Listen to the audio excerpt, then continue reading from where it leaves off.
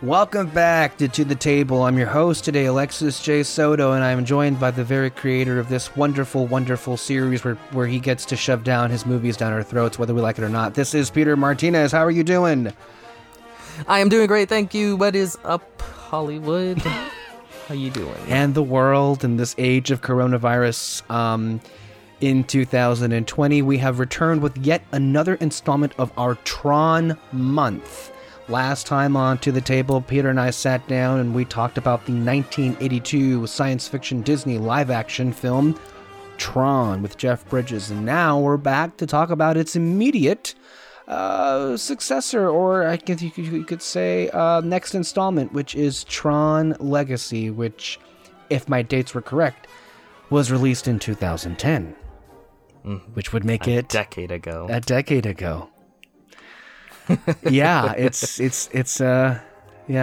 weird to say that 2010 was a decade ago. It is weird, but it's also true. Yeah, much like reality. Every second alive is a second closer to death. Yes. Okay. Yes. And as always, we'll go to Peter to give us our Letterboxd sponsored summary of the movie. Mm-hmm. Yes. Okay, here we go. Tron Legacy, directed by Joseph Kosinski. The game has changed. Sam Flynn, the tech-savvy and daring son of Kevin Flynn, investigates his father's disappearance and is pulled into the grid. With the help of a mysterious program named Cora, Sam quests to stop evil dictator Clue from crossing into the real world. Okay. Just real quickly. Mm-hmm. Obviously, in the first one, I explained why I wanted to give you the whole Tron experience. You go with that, and then I have some critic reviews at the time to give people a taste of how this film was received. Oh, okay. So, yeah. Well, I also want to give some slight lead up. Of course. You let me know when. Too, as well.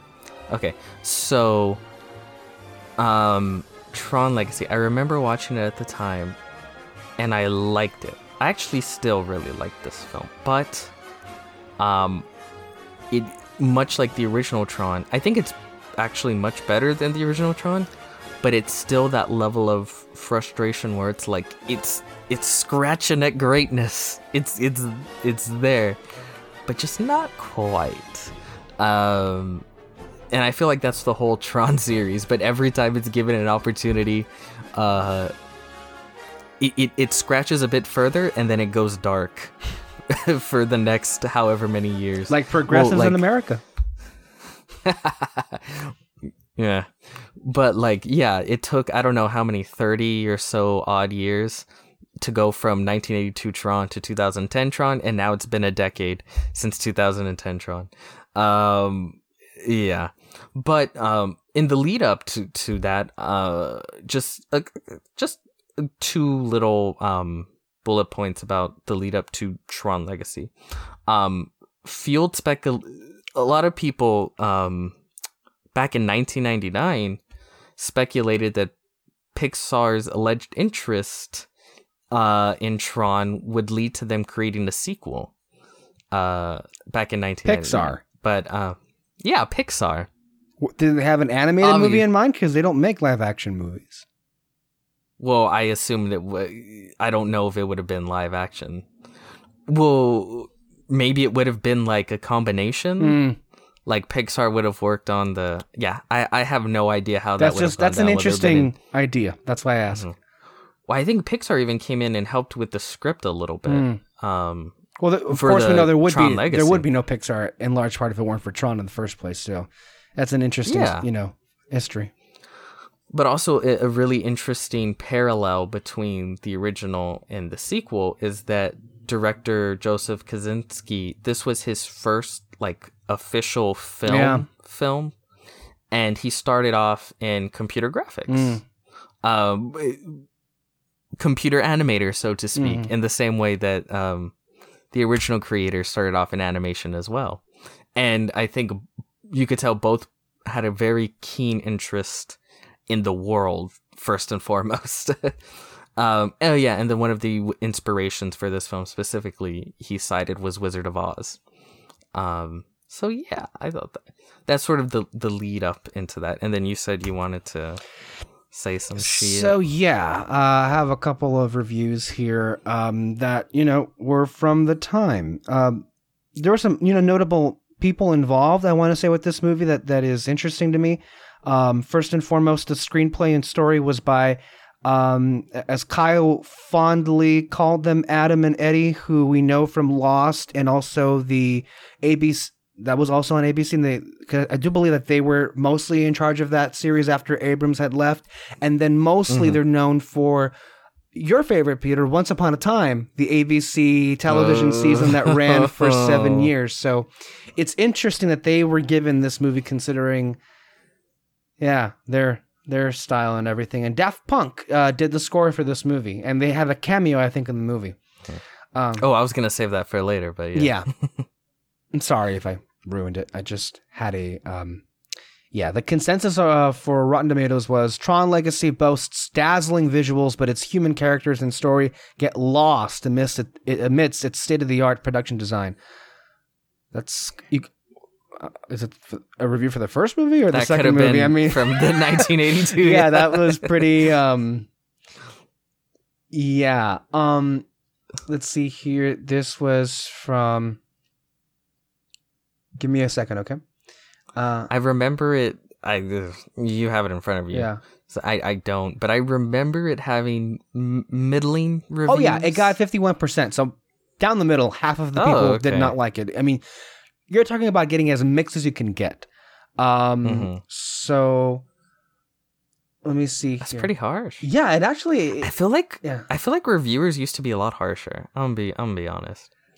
Yeah, they still can be. I think it depends on like what it is. You know what it is? Because I think a lot of like film reviewers now like have different tastes, and they like enjoy this. Like they grew up on, you know, different kinds of films, right? Whereas older film reviewers, I don't know. Maybe I'm just talking out my butt. Let's see here. Overall, they praised Michael Sheen. His performance, that was one thing that was in here. Let's see here. Star Tribune, Colin Covert believed that Sheen's campy antics were too brief highlights of Tron Legacy, with other cast members, particularly Garrett Hedlund, Olivia Wilde, and Jeff Bridges. Commentary reflected diverse attitudes. The film received a little boost from Wilde, according to Ricky. The Boston Globe's Wesley Morris called Hedlund a dud stud. None of what he sees, this is what he says, none of what he sees impresses. The feeling is mutual. At an alleged cost of $200 million, that's some yawn. If he can't be thrilled, why should we? That's a taste of... It's pretty harsh. Critics were divided with the character development and storylines in Tron Legacy. Writing for The New Yorker, Bruce Jones commented that the audience did not connect with the characters as they were lacking emotion and substance.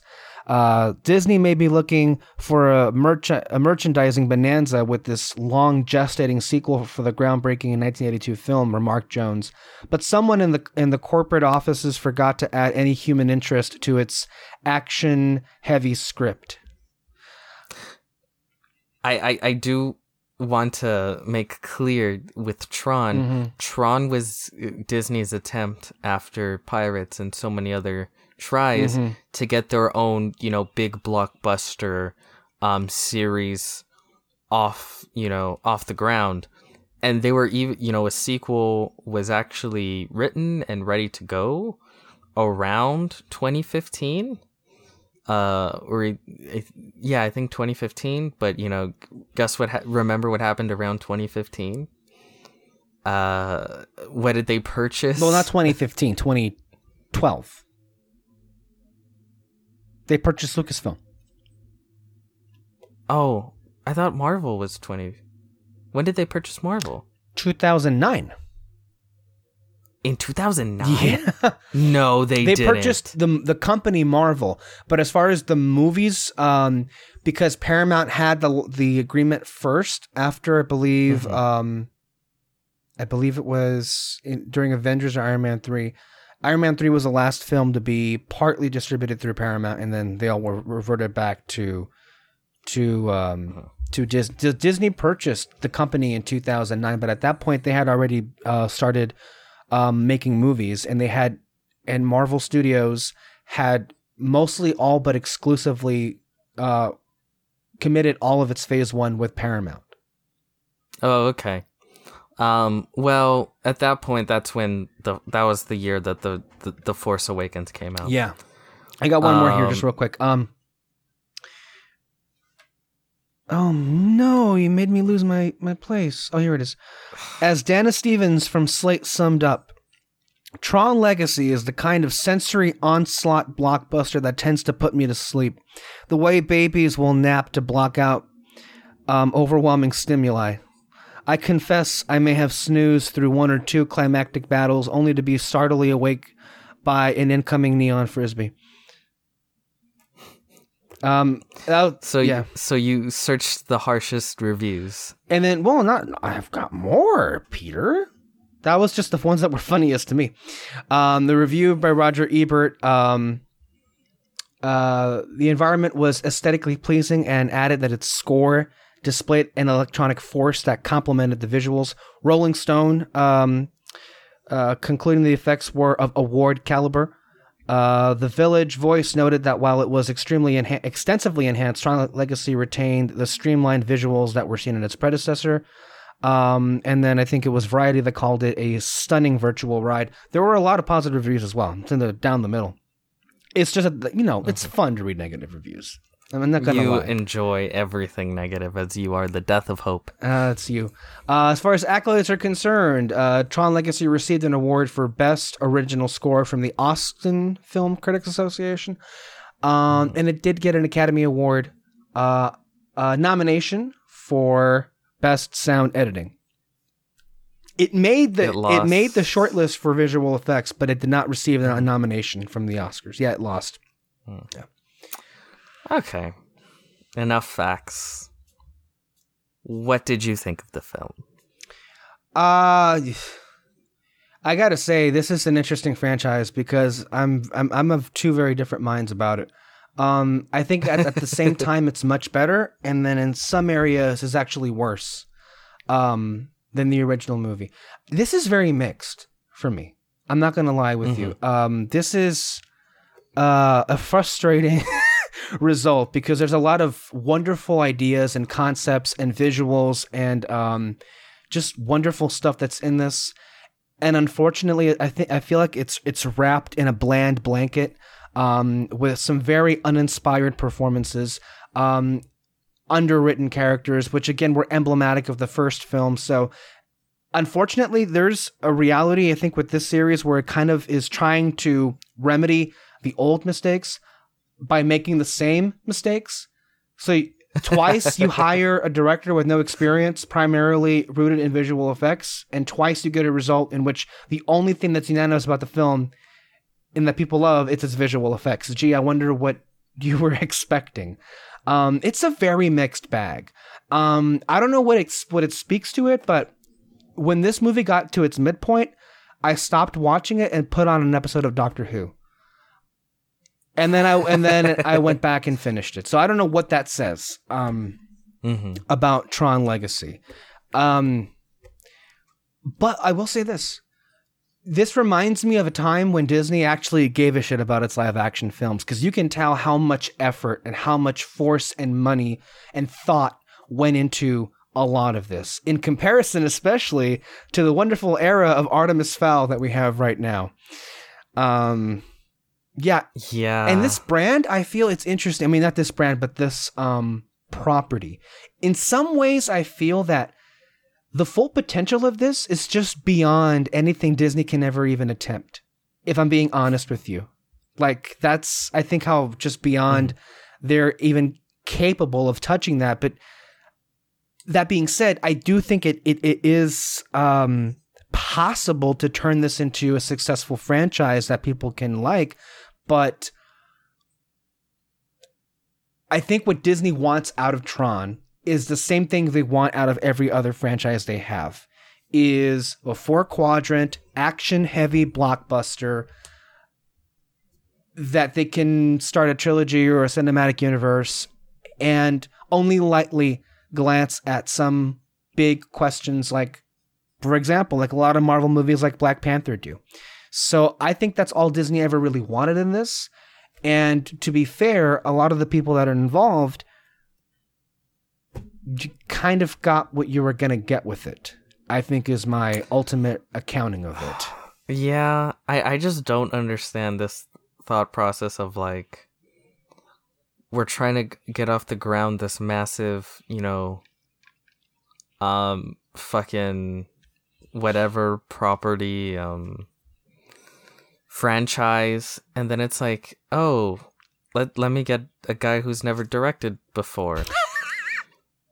And then just let the script and people, like, why would you not hire the best people in the business if you're trying to make this like as sure a thing as humanly possible? Was J.J. Abrams busy in 2010? Was he doing Super 8 and what's the movie, Star Trek at that point? He was probably doing Star Trek. Because that would be the name, the guy you would do to reboot things, I believe is what you said. That's the guy you get for stuff like this.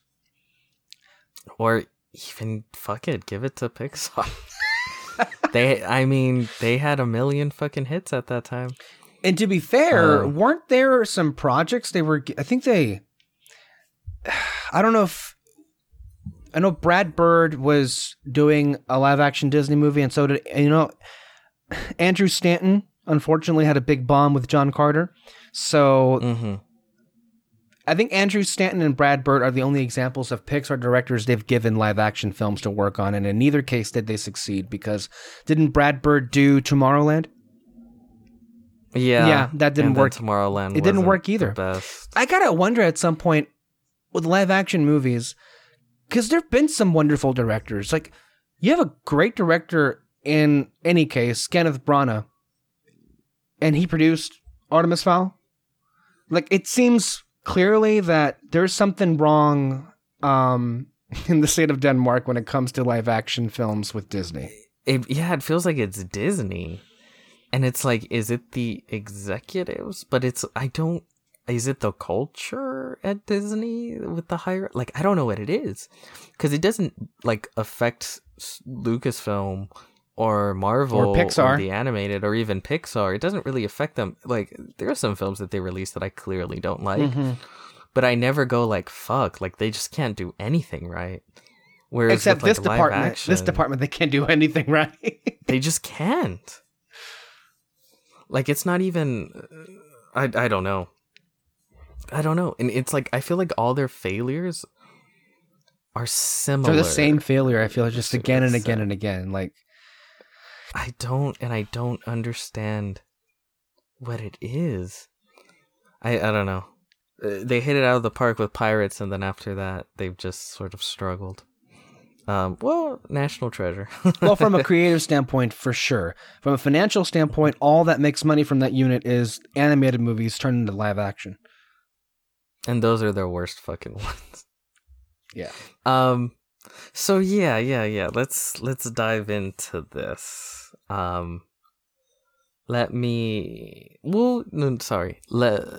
Tell me, like, what are your issues? Let's get into this. It's kind of hard to start which one. I guess should we start like big issues or smaller issues and then build up to the big ones? Let's start big. Fuck it. Okay, visual effects. Okay.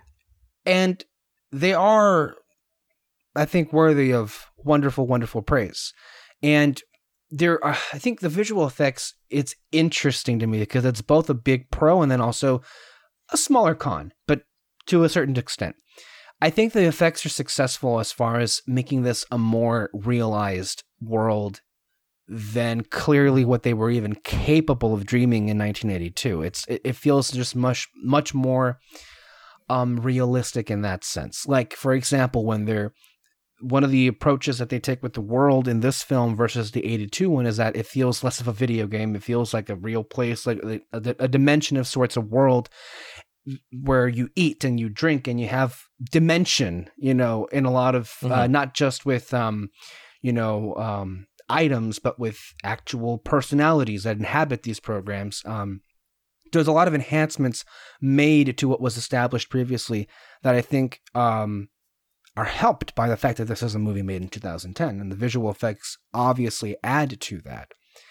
The one thing I will say about what is lost, I feel, is, and this is so complicated because I think they're great effects and I like them. But what was conflicting about these effects are that, let's say, the action sequences per se, which look great.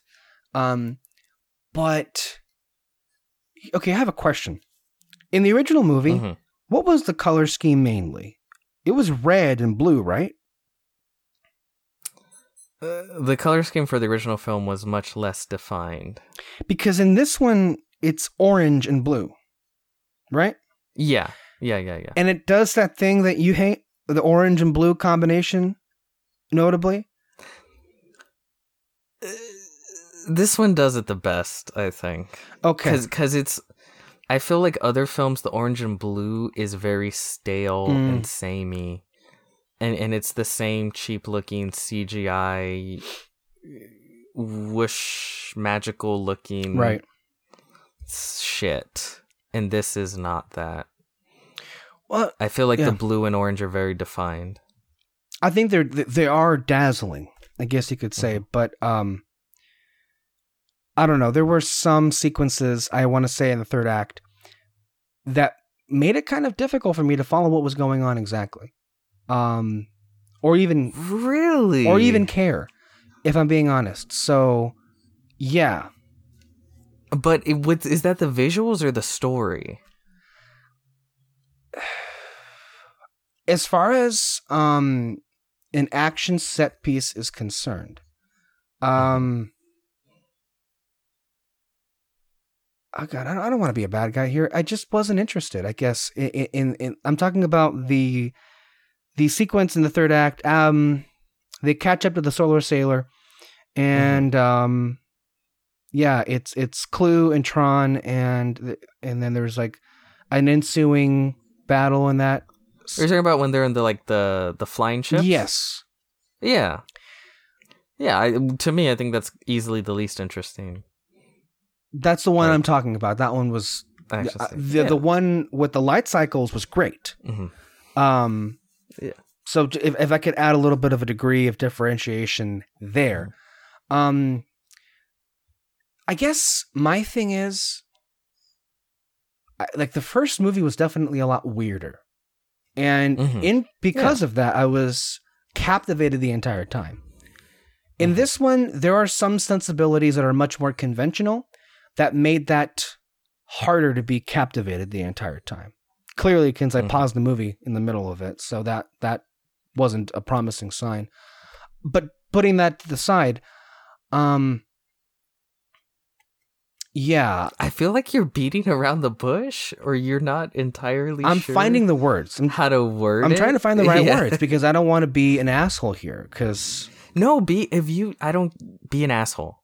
Say what you feel. Okay, I don't want to be an asshole here because I don't think my thoughts are like that negative. I'm just trying to, like, there was a sense of say what you feel and then walk it back afterwards. Do you not get a sense of what I'm trying to say at all based on what I was just saying? Honestly, no, because I feel the exact opposite. I think there was something more magical about the simplicity of how they looked in 1982 that I think found it maybe that was much more mesmerizing, I guess you could say, versus how it looks here. Is that clear? I can. But at the same time, I don't think that is like maybe that's just something that made it a little bit harder for me to engage with it this time. But it's not something that I am saying is a detriment from an objective film standpoint. Maybe it's just something that's just exclusive to me. I don't know.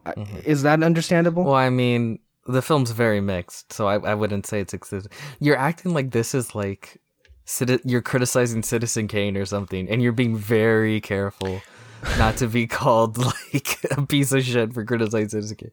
Like, you can criticize it. Believe me, many people feel. I just read a bunch of reviews that they trashed it. Like, I'm not, but I'm. Did you read those reviews just to prove that you're not alone? No. Okay, well, I'll put it this way. I completely understand that point. Like, I think there's a quaint, almost magical feel to the original Tron's world because it's so 1980s computer-fied.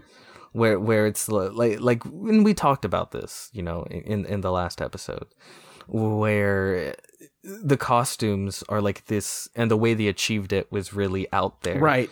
Like these weird lines where it's light, and then how the visuals are like the earliest of the earliest CGI, so it has just this its own specific really look to it.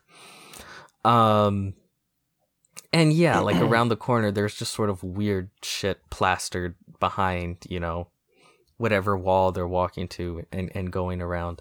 For me, I almost kind of like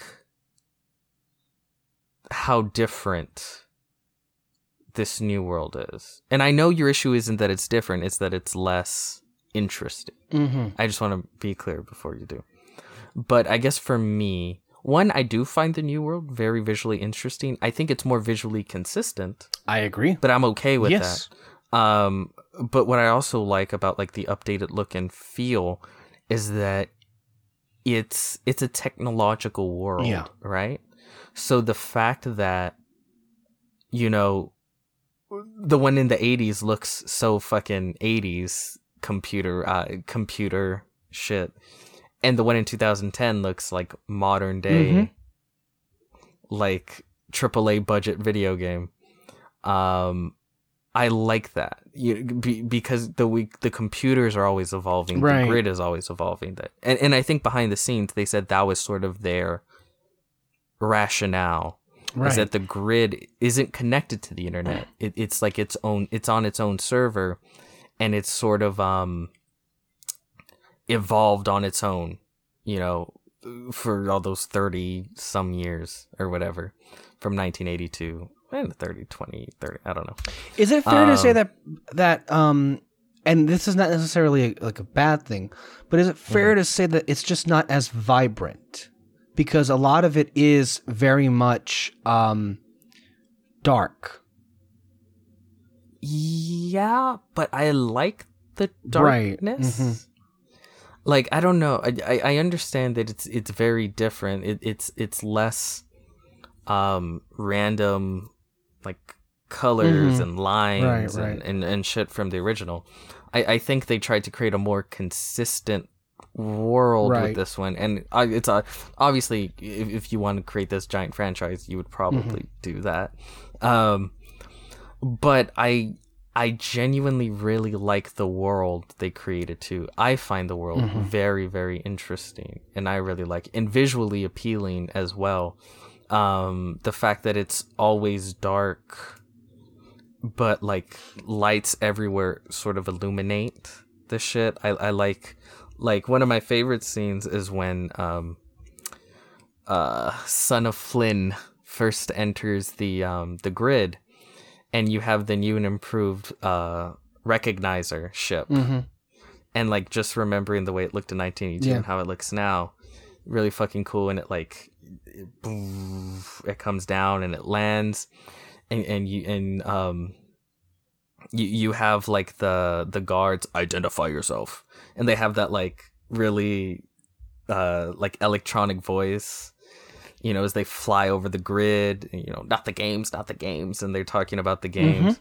I don't know. I really like it. I think it's really well done. I really, really like the world that they created. And not that I think you're getting me wrong here, because I think you're maybe doing a better job than I am of explaining myself here. But as a point of clarification, I start there because that's what I remember. I think about it the most, and I think maybe that's what I was most conflicted about. I guess, like, to sum it up, there was something about it that was not as engaging. However, all of what you just said, I don't necessarily disagree with. Like, if you're going to do this, it would be the way to do it. And for all intents and purposes, I do feel that there are much larger issues than that with this movie. Yeah. Like, I'll tell you one of the big things that... lay the big ones on me. Well, your lead actor is a complete... Okay, hold on now. I 100% agree with you. Like, I think this is like I didn't even answer the word. Like, you did. I love how you just like... He's a wet blanket. Yes. He's a male model that was never meant to act. Yeah. Like, it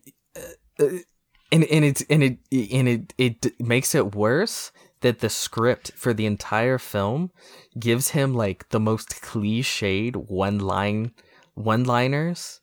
Like, oh yeah, and here comes another customer. And it's like, oh, this is crazy. Like, if you can think of the most like randomly, it's like if like random generic lead character lines, like if you created a system to like fart them out. You mean Disney? That's all his dialogue is.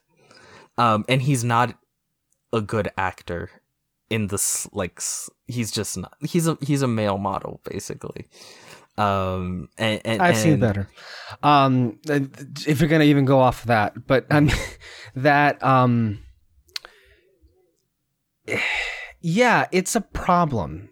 It's kind of a big problem.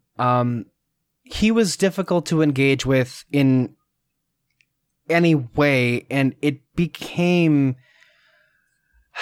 It's one of those instances where it's a bad combination of the actor giving no dimension, no personality. You're right when you say he's a wet blanket, and then when they write him that way, like it's... Yeah. It's a triple threat. It really is.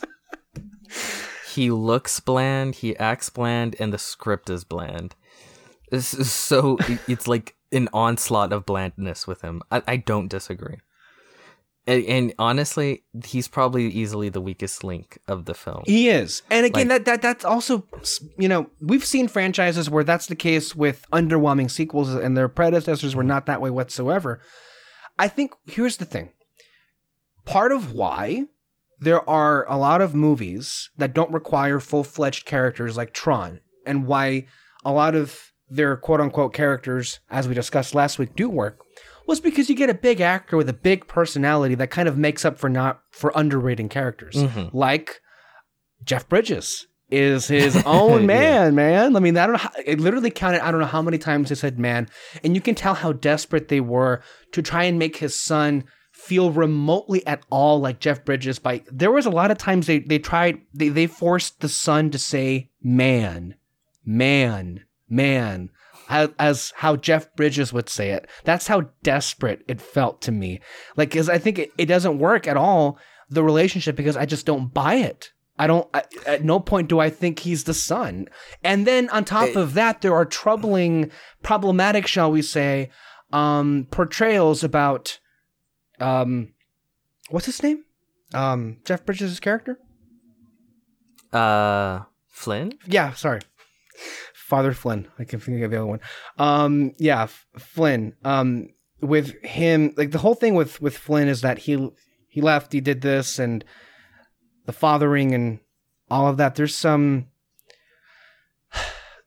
a lot to that relationship that is underwritten, doesn't necessarily work, and it accounts for a lot of real estate in this movie. So, and even the way that it's written is not dynamic. It's not that super interesting. There have like maybe one or two heartfelt moments, I think, in the movie. And yeah, I think we should probably start there, because there are some issues with that, I feel. But we're in agreement that whatever his name was as a son was just not working at all. And let me be Yeah. clear, I wasn't criticizing Jeff Bridges' performance. I don't think he can do no wrong. He's a national treasure in my eyes. I love him in every movie. And yeah, I mean, it's just what's interesting I found is that from the first film, they tried giving him more dimension. I think that's one of the things that this movie does better than the first one is that they try, I think, a little bit more at giving the characters to feel more like characters, I think you could say. But yeah. This is where I push back slightly. I think the father-son stuff, not great, but it did work for me in a lot of areas. Really? Yeah. And to be fair, Jeff Bridges carried that shit. Well, that's what I'm talking about. He carried it. I believed it from him. I bought him. I guess I just didn't find it to be all that special. I thought there could have been more done with it.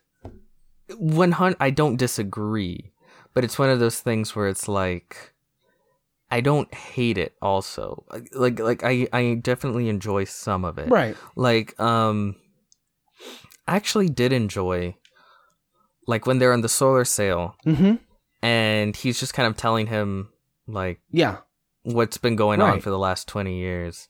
And then he just kind of told him like what Wi-Fi is, and he's like, "I thought about that in 1985." Yeah, that was great. You know, and I would like to have more of that. You know, that's kind of And then when he's like, he just kind of says like, "So I assume mom and dad like, he knows like they're probably dead at this point. You know, his parents." Yeah. And just little stuff like that, and then like. Ultimately, the third act, what happens there, I again, it's weak, but I know if there was more, if it was done just a little bit better, I could have loved it. And I think to me that's what's frustrating about Tron as a whole and this film. I just feel like the template is there. And if you just polished it and worked the story just a little bit more, and a little bit more in some areas and a lot of bit more in others, it would be great. Like genuinely great. Because like I like the setup. I like the idea for the sequel. Where he's been missing for 20 years. He's the inheritor now of Encom. What's his name? This is how you know they really wanted to do sequels. Cillian Murphy. Yeah. He is the son. Yeah, of what's his name? Dreidinger, whatever. Whatever. From the guy who stole his shit from the first film. And Bruce. How do you let that be on the board? Yeah, it's a whole thing.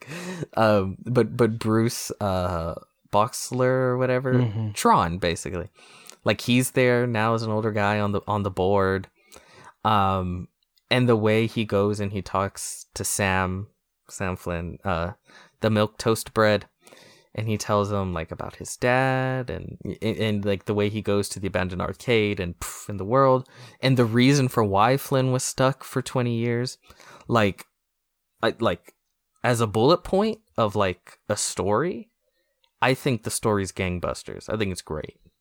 The detail, unfortunately, it feels like they got the outline and they're like, awesome, we're done. And then they were like getting ready to shoot, and then someone told them like, no, like there's more to a script. Right. And then the bullet points, you got to flesh this shit out, and they're like, oh fuck. And then they, quickly fleshed it out. Okay, I guess let's get into execution of this story. Where do you think? Where do you think the execution failed the story? What parts of the execution, whether it be from performances to just plot lines in general? One, and we've already discussed this, the casting. I think this film would be like 20% better with a better actor as Sam Flynn. Like if he could sell those cheese ball lines, and he would, and Jeff Bridges wouldn't have to be doing 100% of the lifting. Yeah. In their interactions, like I think that would make it so much better. So just right there, it would improve it so much more. Allowing more interaction between him and his son, and fleshing out the themes of the film, because again, I think this film has a better story than the original. Yeah. And it also, I think it does a better job with the themes, but it's still not there. Right. But I think it's definitely more fully defined in this film, because you have Jeff Bridges, who is basically, the god of the grid. He's the creator. And as the story goes, he entrusted Clue, which is, a program replica of himself when he's not there, to look over the grid. And he entrusted him, and Clue doesn't let him forget it, to make the perfect system. And there's this really cool idea of an older man, and like the naive mistakes that he made as a younger man, and sort of looking back with regret. Yeah. And the way, but then also the way Clue, and there's hints of this, and again, I like the hints of where Clue almost views himself as well as a son and father-like relationship between him and Flynn. And how that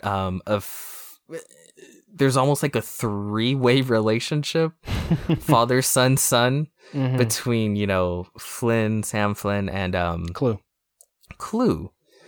And there's nice little hints to it here and there, but it needs fleshing out.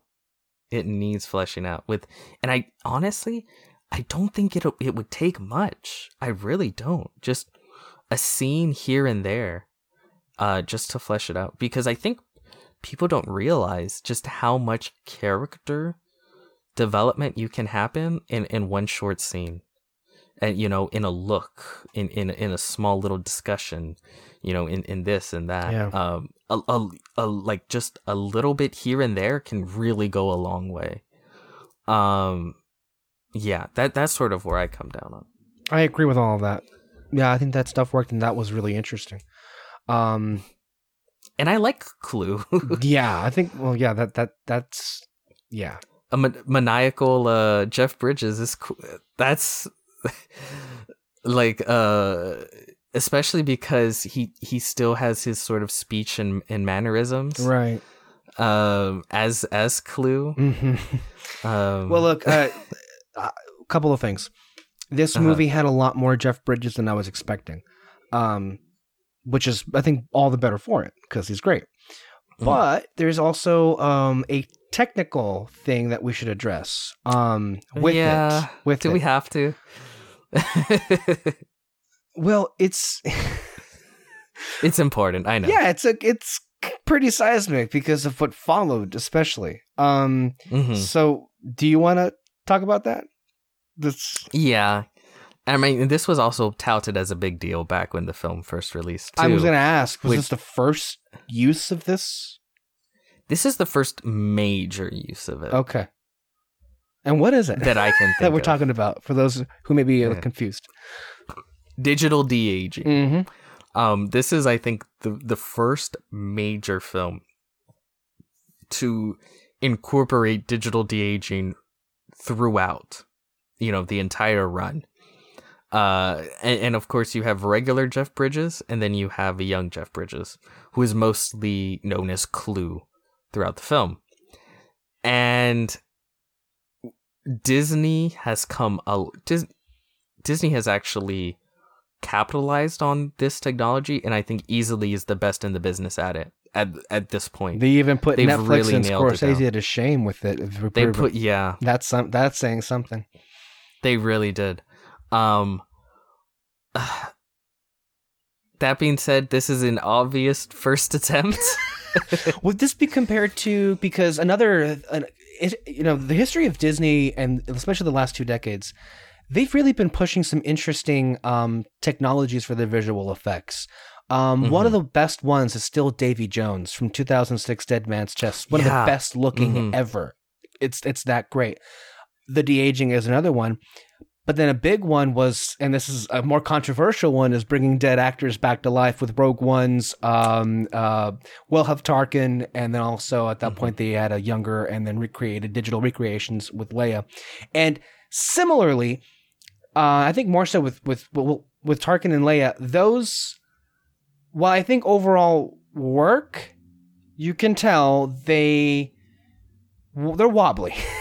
They're clearly what they are. And I think with the case I still think the best example of a digital recreation or a de-aged digital recreation is Blade Runner 2049. The young Rachel scene is, I think that is stunning to look at. But with in this case with Jeff Bridges, I think you're right, the first major use, and they really do flaunt it because of Clue. They were confident. They were confident in it. I feel it works, but then you can tell that there are some angles where it looks like a floating head on a body. You know what I'm gonna say? Because a lot of people, even at the time it released, gave it shit for it. It's not that bad. I don't think it's awful. I think for me, I don't think it's awful. The one point it didn't work was when it was used not on Clue, but on Flynn in the first scene of the movie. I think because he has that's where it looked weird. But yeah, you know why it looks bad is because he literally turns directly at the camera. Yeah, and they have like a porch light pouring right on top of him. Yeah, and it's like. And I think they wanted this to be their shot to like shock the audience. Like, wow, look what technology can do. I think they were just a little too overconfident. Right. Because before that, when he's, talking to, his son and he's talking about the grid. By the way, they're real quick with those Tron action figures. Yeah. But it was more of like a portrait, like side view. Right. Of his face. That was working perfectly, I think. But then they got too confident and they had to look right in the light and at the camera, and it's just like it wasn't at all distracting to me in the Tron world. I think in the Tron world it worked good. Yeah, I felt more at home there, whereas in Broad Daylight it wasn't there yet, clearly. In that regard. So yeah, that's just you notice those things when you're watching this movie, and I thought to myself, was this the first real, like the first big use of this technology? Because if so, we're talking about 10 years ago. We've come a long way. Well, well, actually this is the opposite. It's up aging, but when did Benjamin Button come out? It was before this. I know that. I want to say it was 2009. Okay. But it was digital up aging, not de-aging. So technically, Tron. Didn't they also have de-aging though?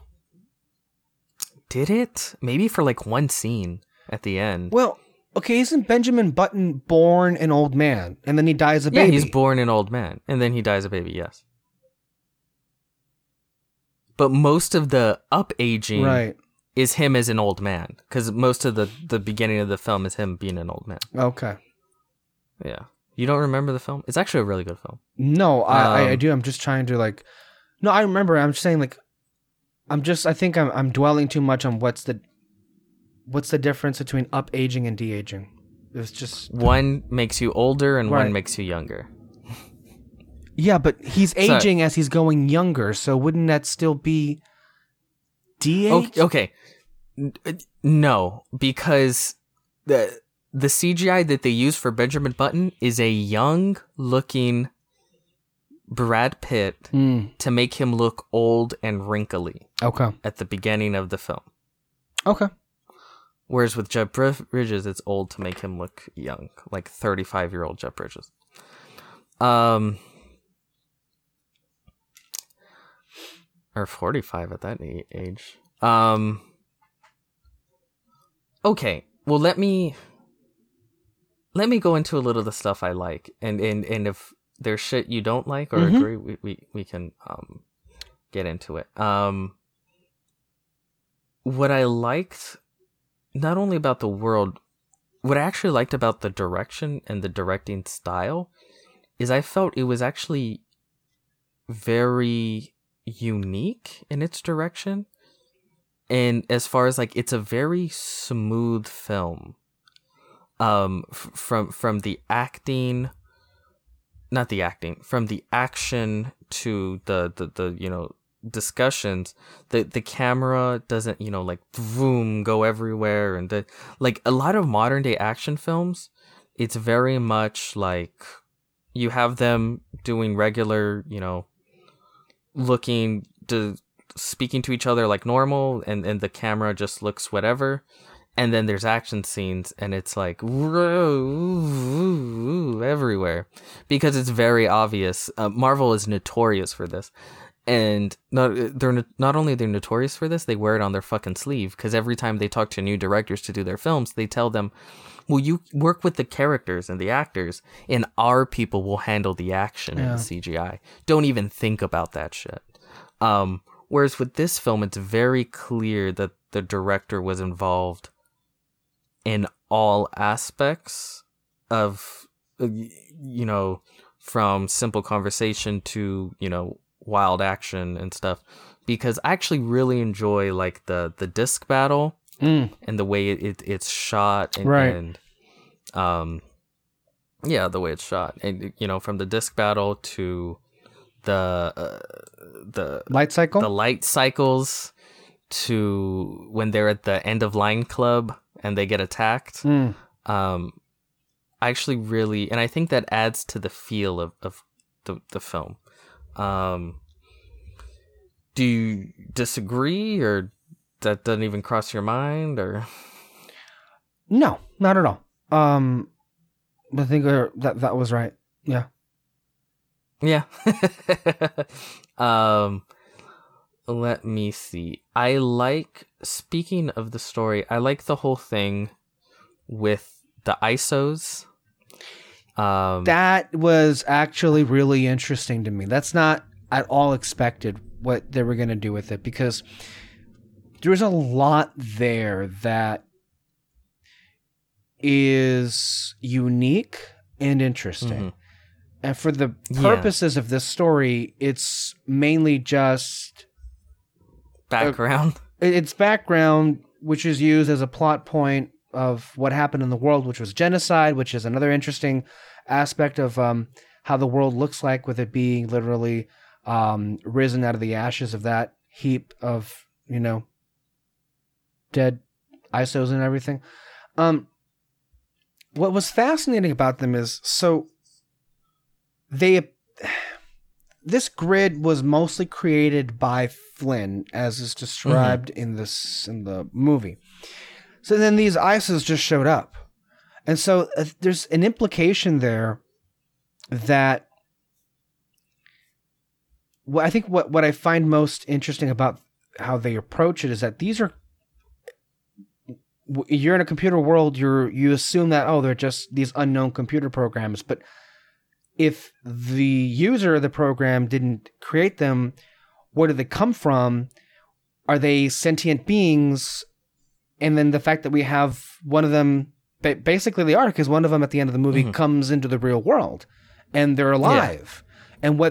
And then when Flynn sees that, he sees the future of everything for humanity and what they could become. And it's biodigital jazz, man.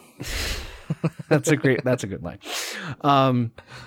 So that's a very interesting concept. I have to guess that they were building to something in a future movie with those.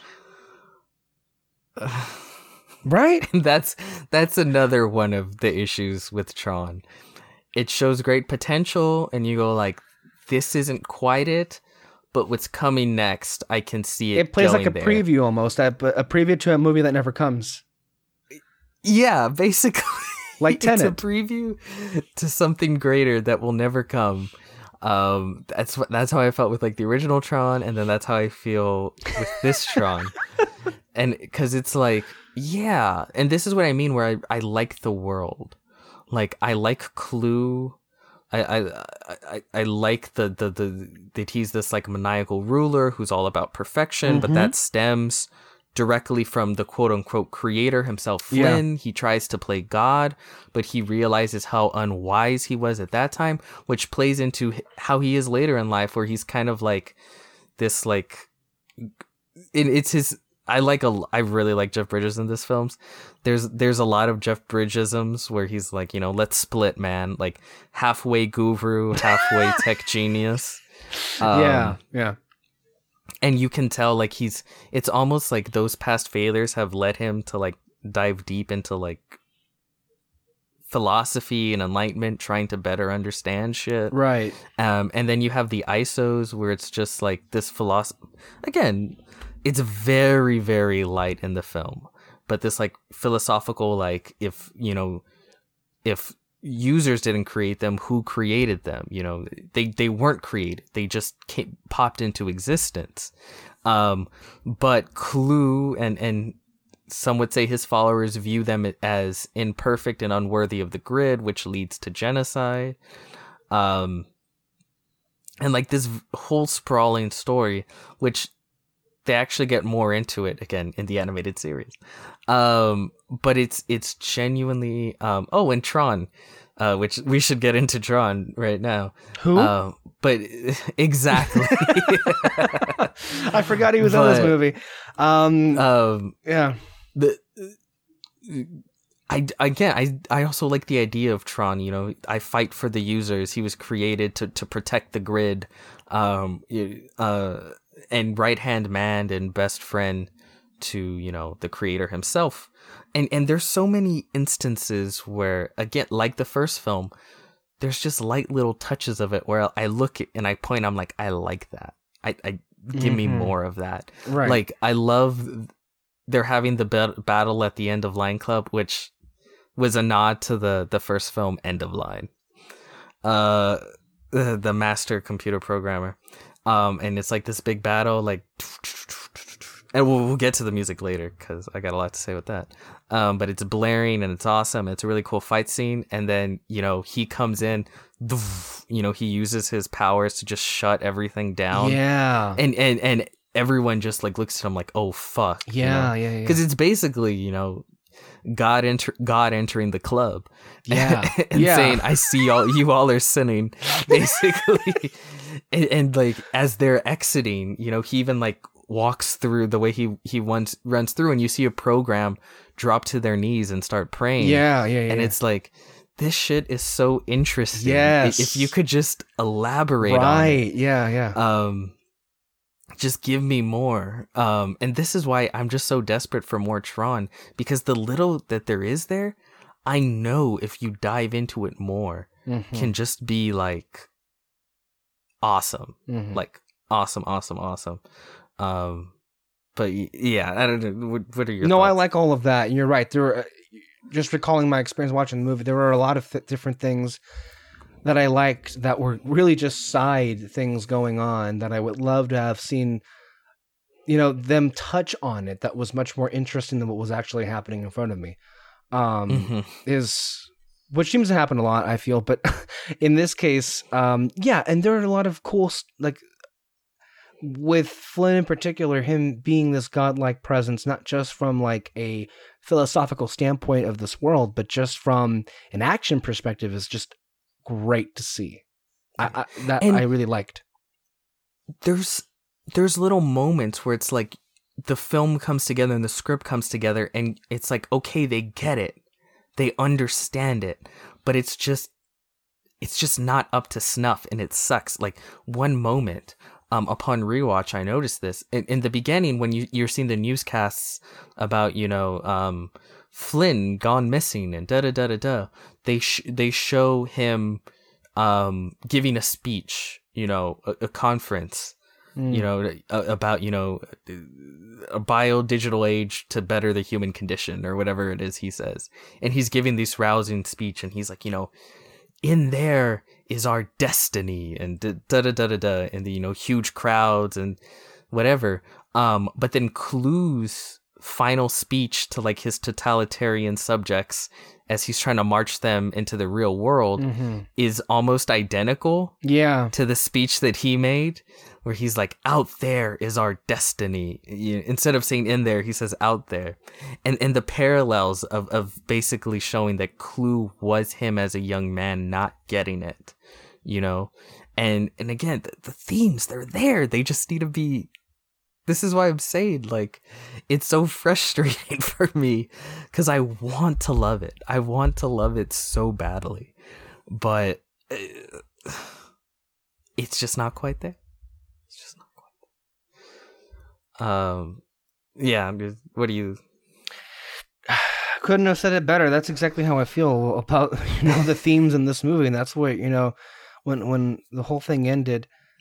And then Disney's name popped up, and I'm like, man, I just feel so sorry that you are in their care, because it maybe like, if it was at WB, like I think anybody else I think would have, because we just talk about Disney, just they handcuff themselves, needlessly so, but they do it either way. And it just seems to me like when you talk about what the full potential of what this series can look like, I don't think Disney can do that.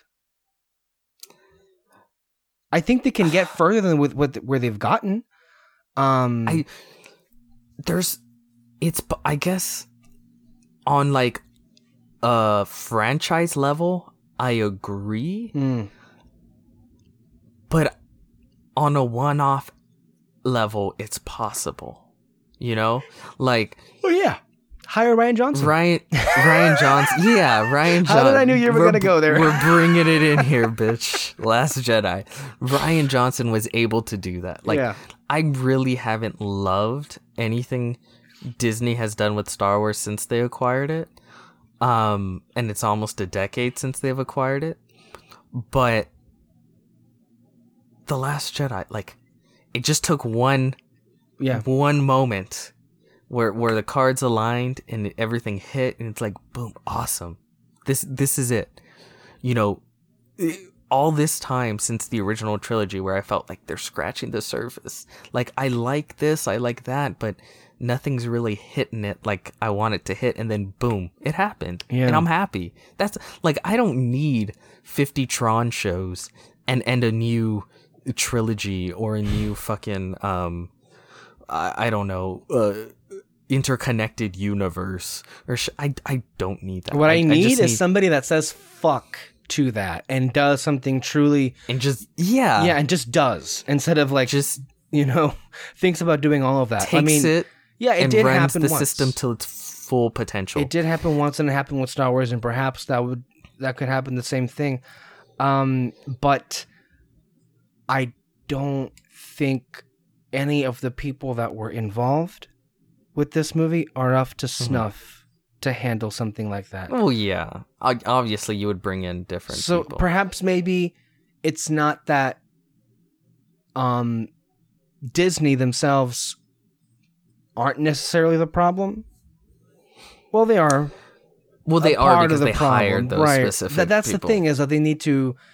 I think perhaps maybe the biggest tragedy of this franchise is that they've never been able to, interlink with an actual director. Or the right creative team that looks past the world and into the story possibilities. Yeah. Because the reason why I know the universe has so much potential is because these people, you can tell, don't really give a fuck about the story, but the whatever story they've thrown on top of it has moments where I'm like, fuck yes, like yes. and is if you frustrating, right? Yeah, that's the most frustrating aspect of it. It's so frustrating. So yeah, but now it's the Star Wars and Marvel show, and I don't see anything. And now they own Fox, so it's like they have no time for side projects. I feel it's just as well. I mean, the thing is, this age right now, the Alan Horn era for the Walt Disney Studios is a cesspool of crap. I even if they announced, let's say Tron. Let's say it would only really happen if it were a reboot. It was a complete reboot. Let's just say it was a reboot, and let's just say they get Jon Favreau. You see, I just don't like it. Another interesting aspect of this film is that it is called Tron Legacy. Where is Tron in this film? Behind a helmet the entire movie. Well, he's not even Tron. He's Rensler. Oh, that's right. He is Rensler. Yeah. He apparently is at some point between when Clue overthrows and takes over control of the grid, and Tron, valiantly, as the hero he is, tries to stop Clue from getting to the creator Flynn. He disappears. And apparently in that time, he was reprogrammed as Clue's attack dog, Rensler, who's very, very famous in the games, apparently. The disc games. Yeah, I mean, to be fair, Tron has never been about Tron to a certain extent. What is it then? I think that's interesting, because could they not come up with a better title for the movie then? The original movie. I think the original film, Tron was the first character idea created.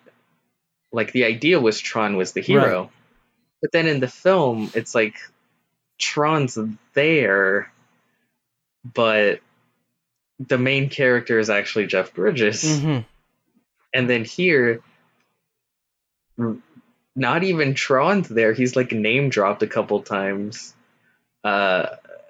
He was part of the story at one point, and then he's Rensler, and then by the end of the film, Jeff Bridges realizes, like, oh shit, Rensler is Tron. Like, he has that one line, like, Tron, what have you become, or whatever. And then at the last moment, he's sort of turned back to the light side. And there's like just a little hint of like, oh, he's gonna be back as Tron for the sequel. That in theaters 2012. That's the other universe where Trump never became president. It was very clear that it's like, okay, maybe he has a light role in this film, and then the next film he'll probably be more prominent. And then they just never got to make that next film. But in this film, he's just Clue's attack dog, Rensler, that has like a couple lines. To be fair, the actor, he gets a whole scene, in the real world, as he gets him being a character, friend to the Flynns. But in like the world of Tron, it's literally called Tron, the world of Tron. Tron is there for like 2 seconds or whatever. Mm-hmm. This doesn't bother me. I think it's kind of funny. Yeah, I mean, in a list of complaints, I don't even feel like it registers as one. I just find it to be odd. Yeah, it's definitely odd. In the next thing of Tron you consume, which is Tron Uprising, Tron is also in the show. he is not the main character. Oh, okay. He's not. But he gets easily the biggest role out of anything. He's, from the first film and this one. And he is like a full-fledged character. Oh. So to speak. So I'll say that. Okay. And I do end up really liking his character. But yeah, for this, he's Rinsler. But again, I like that's the other thing. I really like the discs. Like, to me, it really is like that classic thing. Like, in Star Wars, they have their lightsaber. Or with Ghostbusters, they have like a proton pack. It's like this sort of classic item that the heroes hold. It's just so cool in its own unique way. And I don't know. I really like the disc battles. And of course, Rinsler has 2. And I was watching the review from the Red Letter Media guys. And they made the comment that Rinsler is literally Darth Maul. He's the red colored bad guy that says nothing, that has double of the main weapon. And I mean, yeah. I'm cool with it. I like it. It's fun. He even he growls a little bit sometimes, or they add like that effect in. Maybe like user. So I think that's cool. The next thing I'm gonna bring up is pretty fucking interesting because she hasn't been brought up at all at this point, which is the character of Korra. Yeah. And again, I feel like a lot of the issues that plague this film is also the time period in which it was made. Because, the main character is, the most milquetoast, bland type of leading man Hollywood actor that they were scooping up by the dozens. I mean, it worked in Avatar. That's exactly what I'm saying. That kind of actor. That's exactly what it is. It's very of the time, and it's the same with the female role, where it's still we'll give you a cool action scene, but you're still not a character so much. But Olivia Wilde does what the main actor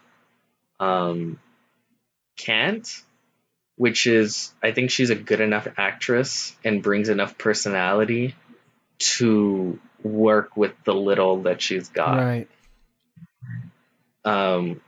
Because she talks about how, she's being basically raised by Flynn and the different things she's learning. And it is funny, I don't know what author, I can't remember what author they're talking about. And then she was like, it's a funny, cute line where she's like, oh, it's like Charles Dickens or something like that. And then she asks him, have you read it? And he's like, or do you know him? And he's like, do I know him? Yeah. And then she's like, oh, what's he like? Do you get it? No, yeah, I get it. Yeah. Okay, it was funny to me, but that kind of shit. And she's able to just sort of bring a personality to a nothing character. With Olivia Wilde, and that's another reason where it's she's able to bring it. The other side characters, I think, are able to bring it. Fucking what's his name? Sheen as the Martin Sheen. No, it was Michael Sheen. Sorry, Michael Sheen. Michael Sheen as Zeus. The club owner, the End of Line Club. He's great. Yeah, he's great. That came out of nowhere. It was just this late explosion of energy that kind of shook the movie, and it you needed more side characters that. You really did. That just had more energy to them. He was great. If you had two or three more of Zeus-like characters that just bring the energy, I think again that's the little changes here and there that can really affect the film in a big bad way. But no, he was great. His whole shit. Anything you'd like to add? Or? You wanted to mention the score. Yeah. What did you think of the score?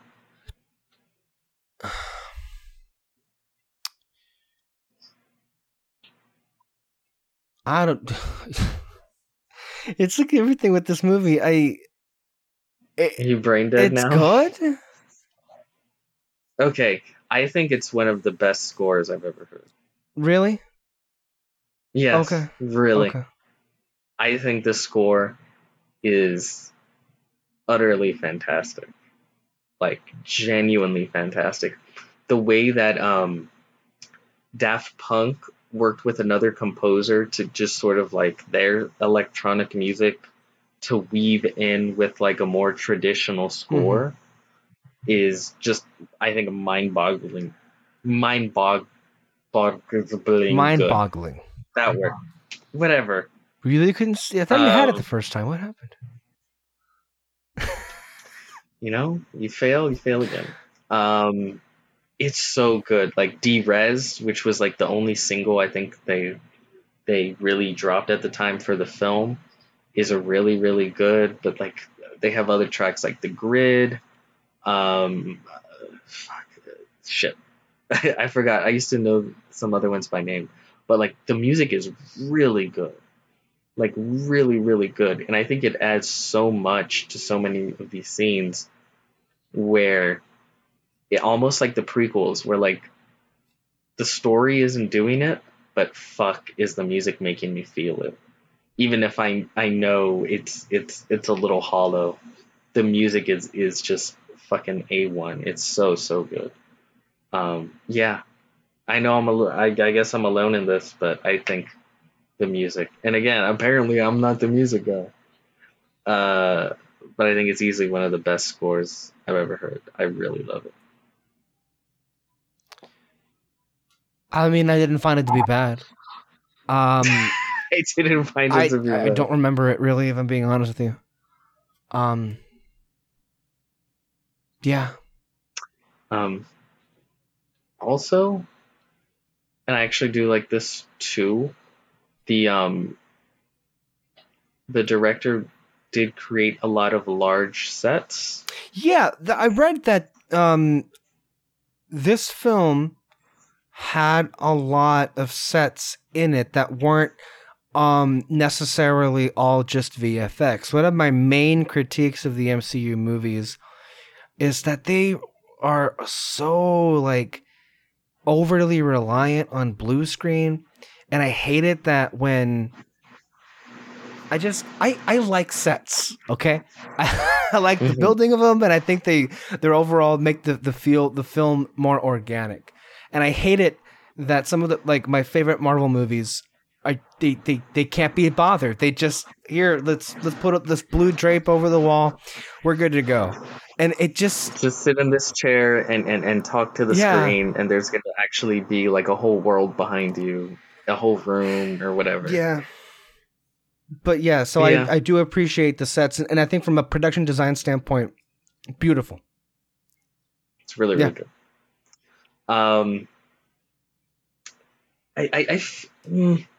I'll say that I think I've exhausted my talking points when it comes to this particular film. I'll wrap up my thoughts, and then I'll ask you some. Overall, I do like this film.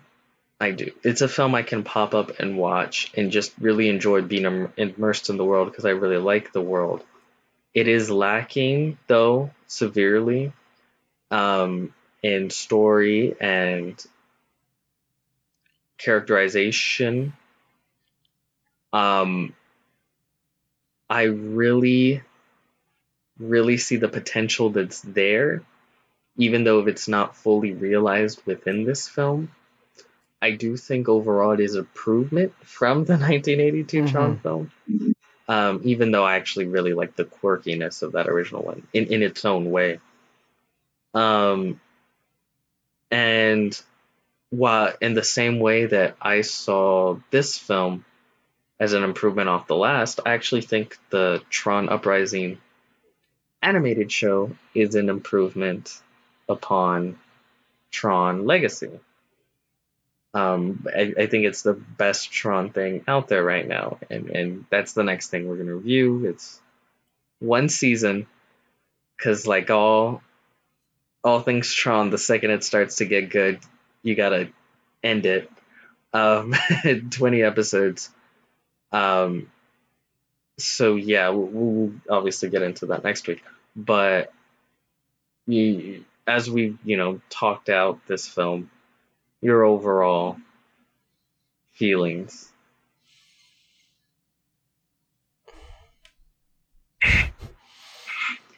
I hate myself this episode. I almost feel like resigned and just having a hard time getting the words out there. Not great, not terrible. Didn't like it, didn't dislike it. I'm very indifferent in general. Very indifferent. Yeah. Just it exists. Pretty much. There's stuff that I like and there's stuff that I don't like. It's a movie. It's a movie. A lot of potential that doesn't go anywhere seemingly. It's not garbage. It's not brilliant. Overall, as a film, it functions. It is a film. I'll agree with you there. It is, in fact, technically a film. It falls under that definition. I think we could agree 100% on that point. I think that falls under the right parameters of what a movie would be is. I won't remember this next week if it weren't for the fact that I'll have to watch the series. You have to watch. Yeah. My hope for the series is that you go from indifferent to slightly, just the slightest level of, it wasn't bad. that level of improvement, Yeah. I mean, there's always hope, right? Hope springs eternal. That things can get better. I'm actually more interested than ever to know how you feel about the series. If you feel like this, you're just so indifferent about this film. Yeah, that's going to be interesting because you could maybe just walk away with the same level of indifference, or maybe even anger. Anger, really, anger. That would be an emotion. Hey, maybe that would be great though, because for me, each one got better, but for you, each one would get worse. Because you went to kind of liking, the 1982 to indifference to, fuck this, I dislike it. That might be an interesting devolution. You could be moving indifferent. You were going down different paths. And it's I wasn't crazy about the first movie. I was interested in its weirdness and its uniqueness, and at the end of the day, I called it a very uneven movie. With the highs ultimately overwhelming the lows of that. And in this case, with Legacy, it's almost as if the highs are as equal as the lows, and they just cancel each other out to where I just don't care in general. So here's hoping for the show, the lows are higher than the highs. So we can have a real old-fashioned Mexican standoff. Oh my God! Look, you know what? Okay, no. Think about this. This could be your revenge. This could be the Rebels review revenge you've been looking for. But you see, in that, it's like you paint me as a creature that's obsessed with that. I like to think that I've moved on because, if that were the case, then I would be all but excited to tell you how much I hated this and tell you that I disliked it. But as you found in this review, I was kind of beside myself because I didn't want to come off like I hated this, and I didn't. I just don't care. And sometimes that can be worse than hating it. It's 9 out of 10 times I think it's worse. I think it's better to hate a film than to be indifferent about it. I really do. And I've all but given up hope that I could ever piss you off as much as you've pissed me off over the years. So I But it's possible. I don't know how this it is. This is your one shot. Because I do genuinely like Tron Uprising. I think it's got a lot of good shit. I think it's at least at the quality level of like season 1 and 2 of Clone Wars. Okay. So if we were to come back next week and you to like shove that shit in my face and go, this thing sucks, like you can break my heart the way I broke your heart.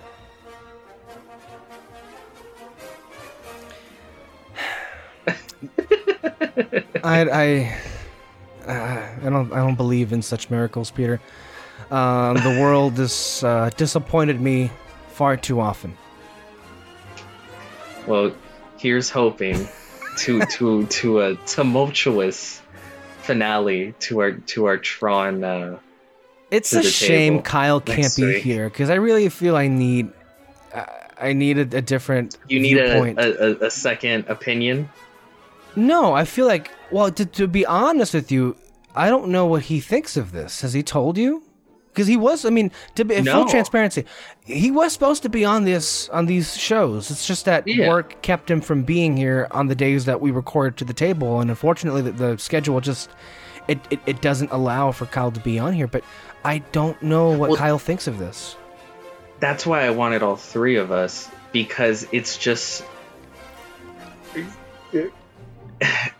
the opinions are going to be varied, obviously. Yeah. And that's mirrored in the reviews, that's mirrored in the way people talk about it or don't talk about the issue with Tron. And I myself am very frustrated, and I go back and forth with this shit. So I thought like multiple people would better shed a light on the differing opinions.